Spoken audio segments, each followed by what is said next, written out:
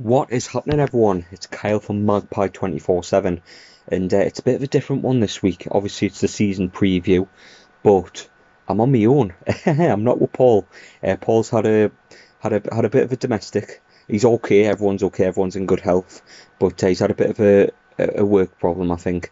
He was telling us he's deeply apologised for not being involved.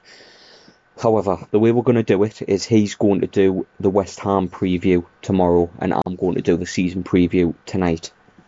That'll be on Facebook, that'll be on Twitter, that'll be on all platforms, as well as Spotify. It'll be a podcast as well, put into a podcast phase. But I'm looking at the season preview tonight and how Newcastle will do as we play West Ham tomorrow night, 8 o'clock kickoff, which has finally been put on telly. Thank God for that. But for me, I don't know if you agree with us or not. Let us know by either messaging me or commenting in on Spotify or Facebook or whatever it may be. But we haven't really had time off, have we? As fans, we've still been emotionally invested into the club over the summer with this takeover malarkey, and it's not that I feel burnt out from it. It's just like I'm exhausted of the bullshit that's going on with the takeover, and like obviously it's going back and forth, and the Premier League are still being a bunch of wankers, and it's just frustrating because this has been going on since during lockdown, and obviously lockdown was as stressful as a time as it could possibly get, not just on a football level but on more important things such as danger to health, and obviously I wasn't affected by it personally, but many people may be listening to this, or many people that I know personally have been affected from COVID-19 and stuff. So it's been a difficult time for not just like Newcastle fans or whatever it may be, but for the entire world as well. So obviously with the Newcastle takeover on top of all that, and with how religious Newcastle is to a lot of, with me included, it can stress you out when it's not going particularly well. But it's always a roller coaster supporting this football club, and I don't think there would be many people that would have it any other way, to be honest. But I seen on Twitter earlier today actually that there was a fan from Saudi Arabia who took an interest in the club through the links of their PIF, and it was like it's a bit of a roller coaster supporting Newcastle United. I've only supported them for a couple of months, in which he got responded to with that's the norm, mate. It's the roller coaster. Try supporting them for decades and years more, like we have. But this club is like no other. I'll say that for nothing, and I'm sure Paul, who'll be listening to this in his van, bless him, will probably agree with me on that one. But yeah, we haven't had any time off, and it's been a long, exhausting experience. But I think what we will agree on is it's just nice to see. It'll just be nice to see the lads back on the field again. I know it's frustrating because in normal times you would probably be looking forward to travelling down, looking forward to getting in the car, getting on the away day, back on the road. Obviously that isn't a thing with COVID-19.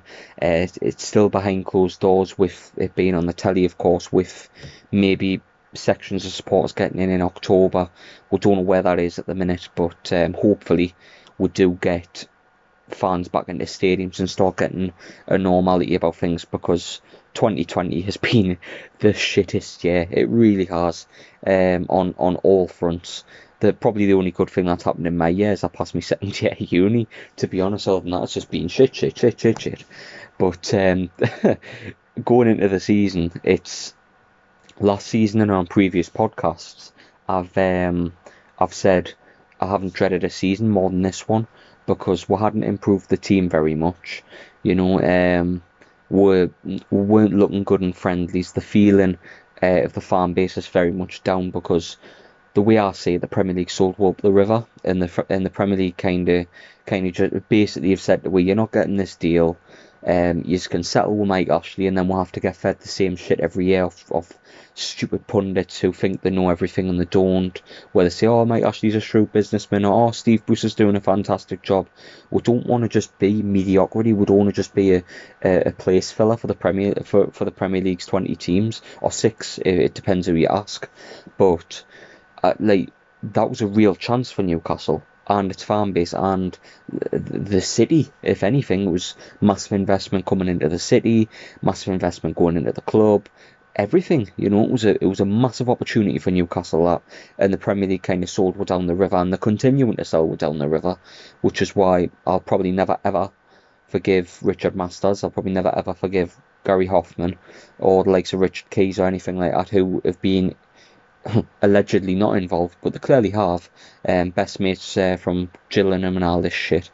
But like I say, it's been a long couple of months, and I haven't dreaded a season more with the current feeling around the club. However, to much as my surprise as everybody else's, Newcastle made 3 really good signings in Callum Wilson, Jamal Lewis, and Ryan Fraser, and this is giving me a lease of hope looking forward to the season, because if Bruce plays a 4-2-3-1 and he finds the right kind of attacking system for these 4 players of Almiron, Maximin, Fraser and Wilson up front, I can see it being really exciting, because not many teams will want to get caught by that on the counter attack, especially with the direct attack of Wilson and Fraser, the bond that they have together. A Premier League partnership has only been bettered with Shearer and Sutton at Blackburn. It just shows you how good they are. So for a team like us to pick them up for 20 million is whether a takeover had happened or not, it would have been a brilliant bit of business by Newcastle. And it's not often Newcastle make sense when they make signings. They usually try and go for a foreign player in a foreign league where it would be a fairly cheaper option to go and get them, which is fine. It's worked in the past.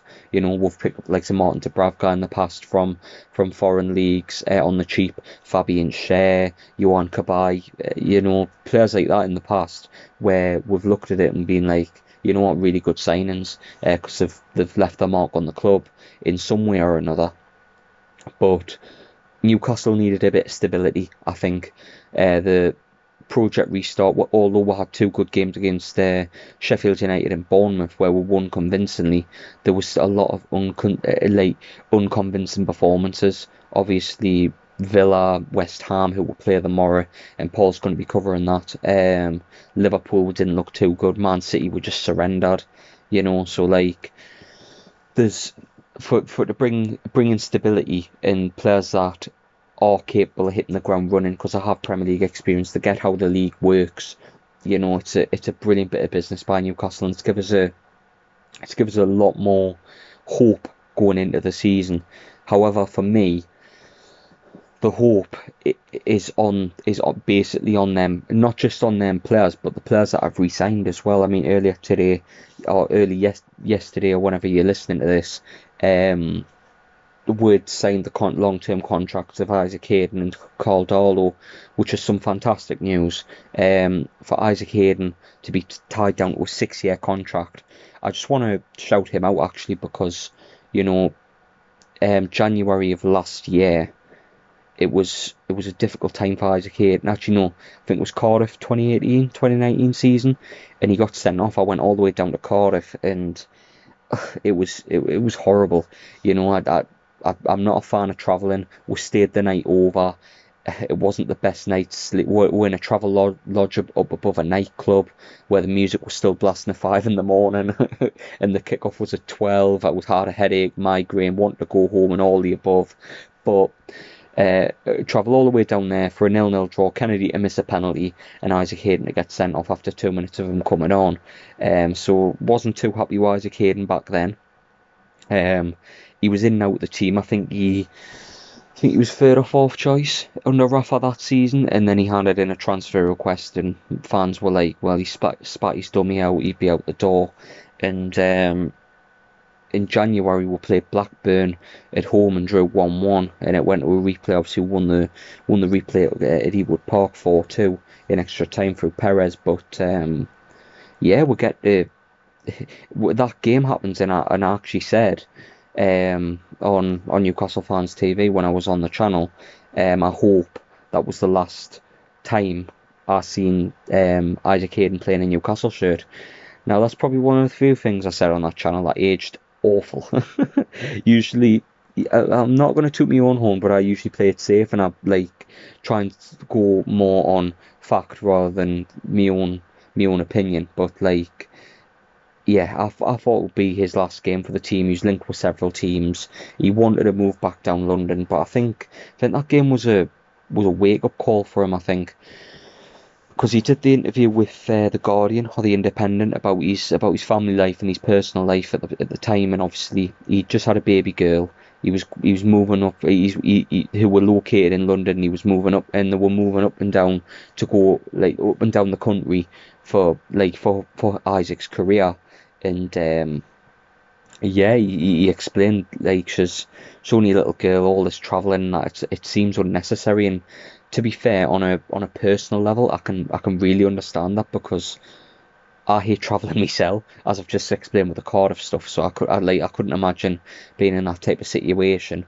But it seemed as the games went on, since he got that interview off his chest and stuff, he started putting in some really good performances for Newcastle, and I think he had the feeling among fans of he's still going, he's still leaving, but he played really well towards the end of the season, and everybody thought he would leave. But to everybody's surprise, when Steve Bruce and that came in, he stayed, and he had a really, really good season under Steve Bruce. I think he was one of our best players last season, to be honest. It was a shame he picked up a couple of knocks here and there, but as a defensive midfielder, I think he's the best we've had since the late Czech Tiote. I think Tiote was a phenomenal defensive midfielder, and I think Hayden has the potential to get to that level that Tiote did when he was alongside Caballo and the season we finished fifth. I do really think that highly of Isaac. I think he's a brilliant player, and I'm happy more so than he's staying at Newcastle that he's got his family situation sorted out. Because obviously things are more important, and like as a family man myself, I do. Obviously, you put family above football. Do you know what I mean? So I'm happy he sorted that out to then sign a long-term contract with Newcastle, so he can be happy on and off the field. But a lot of us does think it had a bit to do with Rafa, that because I don't think he liked the way Rafa played. I think Steve Bruce's man management. He's very popular in the dressing room as Bruce. And the likes of Isaac Hayden, John Joe Shelby, Manquillo, they've all blossomed from his management style, and I think Hayden will continue to get better under the style of Steve Bruce. And I think in the 4-2-3-1 system alongside Shelby, who's played alongside for 3 years now, with the attack that's going to be in front of him, I think Isaac Hayden is on the cusp of a brilliant season, and I think he can even challenge for the England spot. Now, if you're not a Newcastle fan, you listen to this, you probably think, oh, typical deluded Geordie and all this. But, not being funny, right? If Calvin Phillips, who hasn't played a single game of Premier League football, had a decent season in the Championship, can get called up for England, for Leeds, then Isaac Hayden should be getting at least considered. Do you know what I mean? Because Isaac Hayden has been fairly consistent over the last 1.5 seasons for Newcastle, and I've seen the likes of Eric Dyer get in. I've seen the likes of Jesse Lingard make the teams in the last couple of seasons. Some very average players who haven't played very well for their clubs, but they're still getting called up. So for me, Isaac Hayden, I know he's not the glamour name, or he doesn't get on the back of every paper every week, but he gets the job done, and that's what you need in England's midfield. You need a bit of grit, you need a bit of determination. So maybe in games, instead of drawing 0-0 and bone the nation half to death, have a bit of grit. In that midfield, maybe a tackle change the tempo of the game. One of his tackles, because he as we all know as fans, he's got one hell of a tackle on him, and he's not scared to put his foot in and win the ball. He's going to get that ball off you whether you like it or not. I mean, some of the tackles last season he made were absolutely phenomenal. But I'm really happy Isaac Hayden signed a contract, and I think that goes into the likes of the signings that we've made as well. Obviously, we've tied Matty down to a contract. Andy Carroll, Manquillo, Federico Fernandez signed a extension on his deal. And obviously to go in with the free signings as well. Or Shelby and Richie signed contracts recently too. So it's it shows a happy camp. It shows a camp that's willing to move forward and try and make something of this season. But up and down the field, I think we've got a fairly solid team. Just a couple of positions I would like to have seen filled a bit more. Obviously, I've spoken like the right back situation. Centre backs, I think we made a mistake in letting Lejeune go too early, because if we pick up an injury tomorrow, we'll go into the next game with one fit centre back like we did against Liverpool, which isn't very good. Left back, I'm fairly happy with the signing of Jamal Lewis. Really good signing. A raw talent. I've seen a bit of him play now. I didn't know much about him last week, but I've done my research on like who scored and watched a few clips on YouTube and that. You know, the Joe Kinnear type of scouting. But yeah, he looks a good player. He looks a very solid player. You know, but yeah, it's a player for the next 5 or 6 years, and yeah, he's a phenomenal player, and hopefully he can prove that in a black and white shirt as well. In the midfield, I know we've had a bid rejected for Samari from Lille as recently as 2 days ago, but I think we're okay in midfield. To be honest, I've spoke at length about how much I like Hayden. John Joe had a good season under Steve Bruce last season as well. Jeff Hendrick can play in centre midfield as well as the right of midfield as well. So I think that's a good purchase by Newcastle, a good grafter in the midfield who wasn't afraid of a tackle either. So yeah, Jeff Hendrick's a good signing. You look at the two Longstaff brothers. Obviously, Matty's been given the number 4. Mind, big shoes to fill. Johan Cabaye, Nobby Solano, David Batty have worn that shirt. So I hope Matty can have a good season. NA29 lad. Sean as well. I think he'll be pushed forward as the backup to Miggy, as the number 10 potentially. But it's good that you can play both, because obviously it offers a bit of utility. But yeah, I think in midfield we're fairly strong. And even as a backup, you've got Omri Saive, who I probably wouldn't let anywhere near the first team, to be honest. I'd be getting him out the door. But on the wings, I think we're okay. I think Jacob Murphy is a solid backup to have.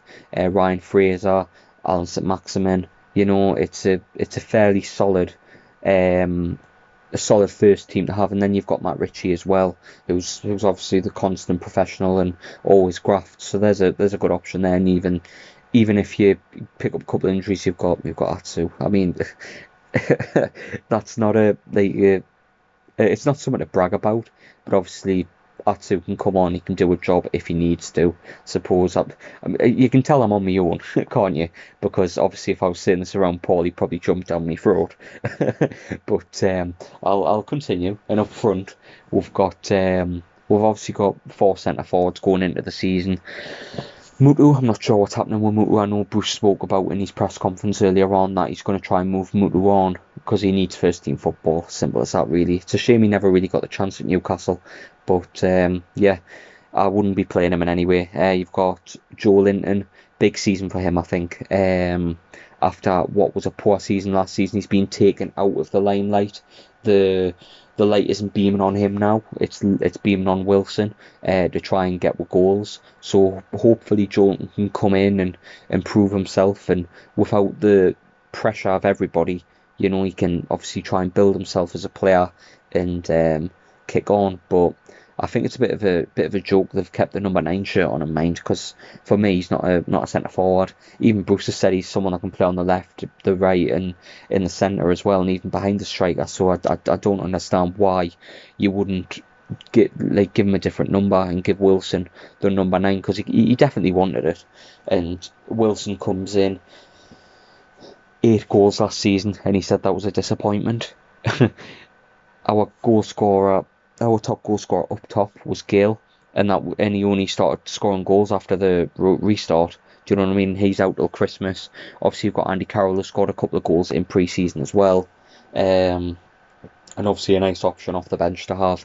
But obviously a main man is going to be Callum Wilson. So the question I would probably ask of you, and the question I'm going to try and answer as best I can now, is how well can this Newcastle team do?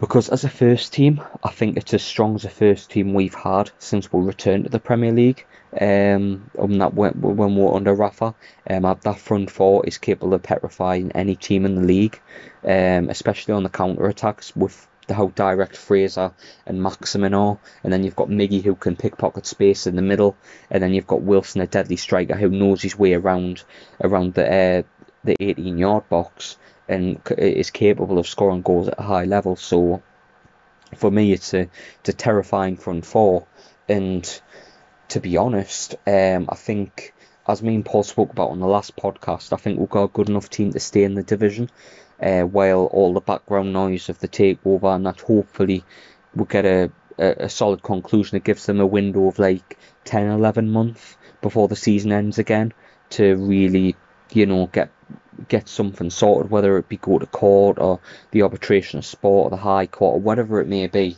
It gives them a solid window to try and get rid of the club, and that it gives Ashley a window of 11 months to get rid of the club and try and get PIF owning the club in that time.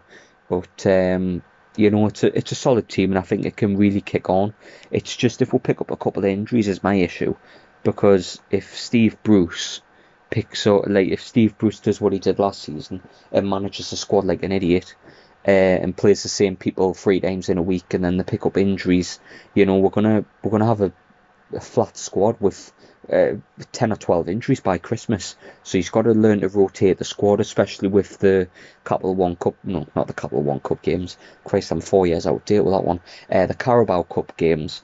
When we play Blackburn, hopefully we'll get past them, and then I think it's either Morecambe or Oldham in the next round. So if we get past Blackburn, so potentially 2 midweek games there. So he needs to manage the squad properly, because if he doesn't, obviously we've seen the depth of this Newcastle team, especially at centre back. In midfield potentially as well. I think midfield will okay, but up front is where it concerns me the most. Because if Wilson picks up an injury, we're in the same boat as last season, where we're relying on Joelinton, Carroll, to get with goals, and it's like, yeah, it's not going to work out, is it? So for me, yeah, I would like to see Newcastle get a lone striker in before the end of the window, just to have a safety cushion. But like, yeah, Bruce has got to manage that squad well this season, I think, and I hope he's learnt his lessons from last season, because if he hasn't, if a couple of injuries come in, from optimism will turn into fear of other teams. We've got a fair crack of the whip in terms of the season start. We usually get a hard, like a really hard team first, like top 6, but we've been given West Ham away. It's still a tough game. I'll let Paul go into that one a bit more in depth in his podcast tomorrow, or today, or whenever you're listening to this. But for me, there's a real chance to hit the ground running with a good start. I would like to hit the ground running with a good start, but obviously it's Newcastle. We haven't won an opening day game since I think we'll be Tottenham 2-1. I think it was Bale's last season, 2013, when Barr took the ball on the bounce and curled it around the goalkeeper, and Ben Arthur scored a penalty, I believe. I think. Correct us if I'm wrong. I think I'm right though. I think. But yeah, it's the opening day is always a difficult one, but hopefully we can hit the ground running with the games that we have, and hopefully get a bit of positivity going among the fan base, and that despite the behind the scenes bullshit with it. But yeah, that's. I'm hoping we're going to the season we can have a good cup run again. Although I wouldn't want a replay against the likes of Rochdale and an extra time heart attack against Oxford after a boring 0-0 draw at St James's Park. I would actually like to see we have a good cup run where we're sure what we're capable of, and go forward and score a couple of goals, and not have a defensively shit team this season, because last season defensively, like, I know we had high standards under Rafa, and obviously they had to lower them a bit, but my God, there was just some games last season defensively where we were awful, and it's even worse at the top end of the field, because you look at how many goals we scored last season in the league, 38 goals in 38 games, and for a team like us, where we're affiliated with good big name strikers and all that stuff, it was very disappointing. It was very frustrating at times. So hopefully we can have a team that's capable of scoring goals and capable of attacking teams and putting teams on the back foot, because as you know, we've had a had a defensive way of looking at things for a while now. And that's not wrong. I mean, if you grind out a result, it's as good as any win. A win's a win at the end of the day. You still get the same 3 points whether you play at Barcelona of 2010 or if you play like Tony Pulis's West Brom. It's still the same 3 points. So I'd take the 3 points regardless, as long as we get the 3 points, right? But I'd like to see we use the attacking talent that we've picked up in the summer and really harness the ability of Alan St-Maximin, really give Miggy a freedom to really come into his own this season, because I think he's capable of it with the players around him, especially Wilson, because he's used to having a striker in front of him that has good movement and can get into the box and is capable of finding some space in the tightest of areas. Josef Martinez was really good at that in the American leagues, and Miggy really thrived off that. So I'm hoping he can do the same with Callum Wilson. I'm hoping there's a good little Four Musketeers memes coming out for this season with them four, because I really think they can put teams on the back foot.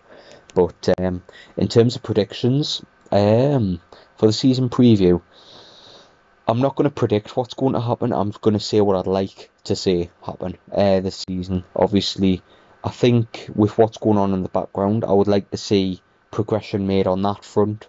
Hopefully, we can get a takeover going into the next season now, with everything behind the scenes going on, and hopefully we can get some progress with that, where PIF and Mike Ashley and the Rubens brothers and Amanda Staveley, they all go to court against the Premier League. They win the case and they get open season to complete the takeover.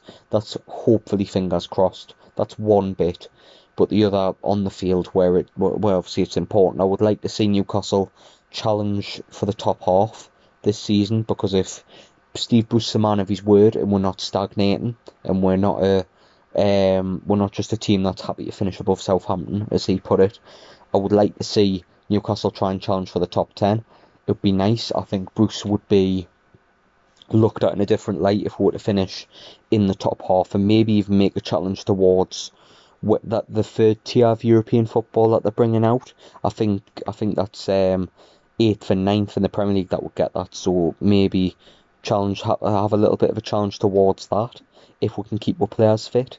But that's something I would like to see we do, and a good cup run. But realistically, I think we're looking at maybe 13th or 12th this season. But as long as you see a bit of progression, on the field, we'll look like we're capable of beating teams comfortably, in and around. We're hopefully prove to me, Bruce, and prove to this fan base that we're not a club that's just stagnating. Prove to where you're not just happy with staying in the league and keeping your job under Mike Ashley. Do you know what I mean?